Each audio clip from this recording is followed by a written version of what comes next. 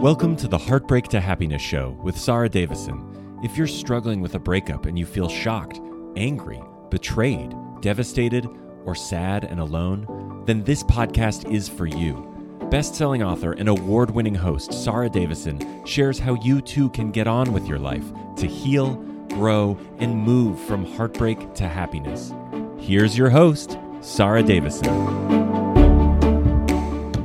Welcome back to the show where you'll learn to transform your heartbreak into happiness. I'm Sarah Davison and I'm here as your trusted guide to help you every step along the way. Now, on today's episode, we're diving into what to expect from your breakup. And we're going to cover from the initial shattering split, moving all the way through to finding heartfelt happiness and the 5 stages of grief that you go through. Now, breakup is often referred to as the second most traumatic life experience we go through after the death of a loved one. So this is why the 5 stages that follow a breakup are identical to those of grief. Now, by knowing what to expect, you're going to get some more clarity, and this will help you to manage your emotions better. Remember, clarity gives you power. Because what it does is it shows you where you are in this roller coaster of emotions, what you've already been through, and what to expect is coming up for you, which will give you more focus and a deeper understanding so you can start to take your power back and feel good again. So what are these 5 different stages? Well, the first one is denial, when we think this isn't happening to me. We stuff it down and we ignore signs. For example, I had a client a few years ago who found an Ann Summers receipt in her husband's jacket pocket. A bit of a cliche. Ann Summers is quite a raunchy underwear retailer. Now, she was more of a Marks and Spencer's kind of girl. If you know what that means, it's a British superstore, which is quite traditional, let's say. So she was surprised to see this receipt in the jacket pocket, and it did stun her for a while. And obviously her suspicions were raised. But what she did was she rationalized it in her mind. Christmas was coming up, so she thought maybe, just maybe, her husband had been very prepared. That was out of character, but maybe this time he was prepared, and he'd gone ahead and bought her some underwear for her Christmas present. So she waited. She didn't mention it to anyone. She didn't mention it to him. And she waited. Christmas came and went. You've got it. She didn't get the underwear as a gift. But then her birthday was coming up in February. So she thought, well, maybe he's going to give it to me in February. And again, her birthday came and went. But during this time, she hadn't told anybody. Now, you might think, looking in from the outside, that that's quite a strange behavior. But the reason we do it is because if we admit that something is real, if we admit that there may be a problem, that something just doesn't add up, then it becomes a reality for us. And it's almost like we give it weight and it might come true. So what we do is we don't talk about it. It's also our body's way of protecting us from emotions that we're not quite ready to face. Maybe you're not strong enough at the moment. Maybe it's just too much for you to comprehend. It takes a little while for those feelings of insecurity, those suspicions to settle to a point where you're ready to address it. The reason people don't talk about it to other people, even close friends and family, is that it suddenly makes it a lot more real. So we don't. We stuff it down and we carry on and we ignore it. Now, that denial means that we just carry on as normal and we just pretend everything's okay. So that's the denial stage. The second stage is when we move into anger. Now, this could be anger as big as rage. Quite often, divorce lawyers will get me involved when their clients are stuck in anger because it can be a very paralyzing state to be in, purely because it stops us moving forward. A client recently was so upset and angry with her ex because he'd moved on very quickly with somebody she knew. And obviously, this was extremely painful for her. But her way of coping in these early days was just utter rage towards him, which meant she was refusing to respond to legal letters. She was refusing to sign documents, and it was really slowing down the whole process. Now, ultimately, the person that was suffering most was her. She was torturing herself, and it meant that she couldn't move on. They hadn't reached a financial agreement, which had put her in a difficult position, but she couldn't see a way through because the anger was blinding. Now, for some of you, you may not be angry people. So, this is a stage that you might think, oh, I don't know if I really got angry. I know that when I went through my divorce, people were saying to me, why are you angry? Get angry. But I very, very rarely get angry. So it wasn't a natural state for me. What I found was that manifested on a slightly different scale, whereas the anger became more stress and fear rather than anger towards the person that was upsetting me or hurting me. So when you think about you, actually try and think, if you're not experiencing that real anger, and a lot of you will be, then it might be manifesting as stress, anxiety, maybe frustration or annoyance. But it will be there. So check out for those signs, okay? So at this stage, you might be saying, how dare you? Why are you doing this? You might be worked up about the situation, but just be careful that this doesn't keep you stuck, because anger is one of these stages where people can get very, very stuck. And if you don't deal with it, even if you move on through this emotional roller coaster of the 5 stages, you may well come back to anger if you haven't resolved it fully. The third stage is bargaining. Now, this is when we question why.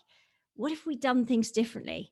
Blaming yourself for things, asking what I call hamster wheel questions that take you round and round and round, but never actually move you forward. For example, what's wrong with me? Why aren't I good enough? Why don't they love me anymore? What if I'd done this instead of that? What if I'd said this at that time? Would it have made a difference? It means your self-confidence will be hit, and sometimes at rock bottom. So interestingly, what we do as human beings at this stage is we do absolutely anything to hang on to this relationship. Now, even if we know that we are in an unhealthy relationship, that it isn't working, that our partner doesn't want us, we will try and change things to keep the status quo. So maybe we'll do things like being our best self around our partners and making more of an effort with our appearance, cooking their favorite meals, doing little things that they like, doing things to maintain it, even though we know that it's painful and they don't want to be there. So this is a really interesting phase, because as human beings, we don't like change. So what we do is we will compromise our values, our morals, sometimes forgive things that really normally we would never consider forgiving. I've got many clients who've been stuck in this phase where their partner's had an affair, and they know they want to get out, and they don't like the fact they've had an affair, and it violates so many of their values and morals on so many different levels. And yet they still stay in the relationship at this point, because they're saying that actually, I don't know what's out the other side here. So I'm going to stay to something that hurts me and I'm not happy with, because I'm afraid of what's around the corner, the unknown. Now, this is a natural human behavior. We, as a whole, don't like change. So we shy away from change and even sacrifice ourselves and our own standards and our values to stay somewhere where actually it could be causing us pain. Now, actually clinging to your old life like that and making these compromises isn't always sustainable. Sometimes it can work and you can rebuild the relationship, but very often those changes you make become such big sacrifices that ultimately the relationship cannot survive that. The fourth stage is depression.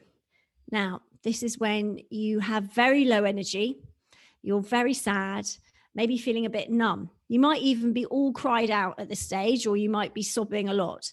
But please know that this is part of the grieving process.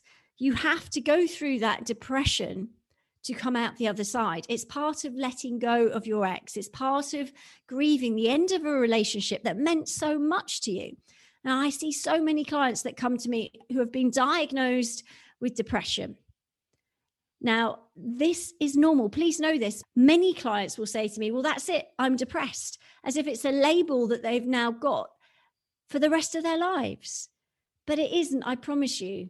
it is actually this very difficult part, the bottom of the roller coaster, if you like, where you may have very low energy, want to stay in bed, pull the duvet over your head and just eat crisps, okay? That might be where you're at this stage. But know that's okay.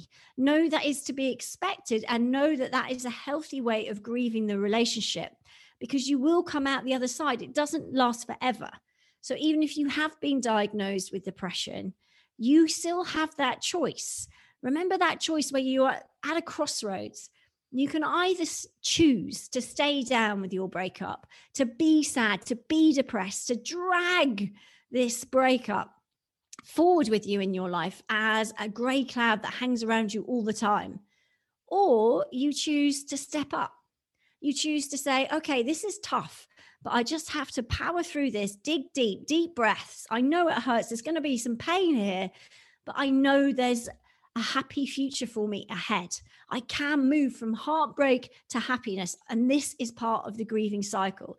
So do you see how understanding this stage is actually a natural part of the loss cycle that you go through? Gives you that clarity to know that it's okay. There's not something wrong with you. You've not gone crazy or loopy. It's actually part of what you need to go through to come out the other side, to be able to move on, to feel happy and good again. After that depression, you kind of come up the roller coaster and you gain your energy back and you move towards the fifth and final stage, which is known as acceptance. Now, in acceptance, this is where you've accepted that the relationship is over. You know that you're not going back.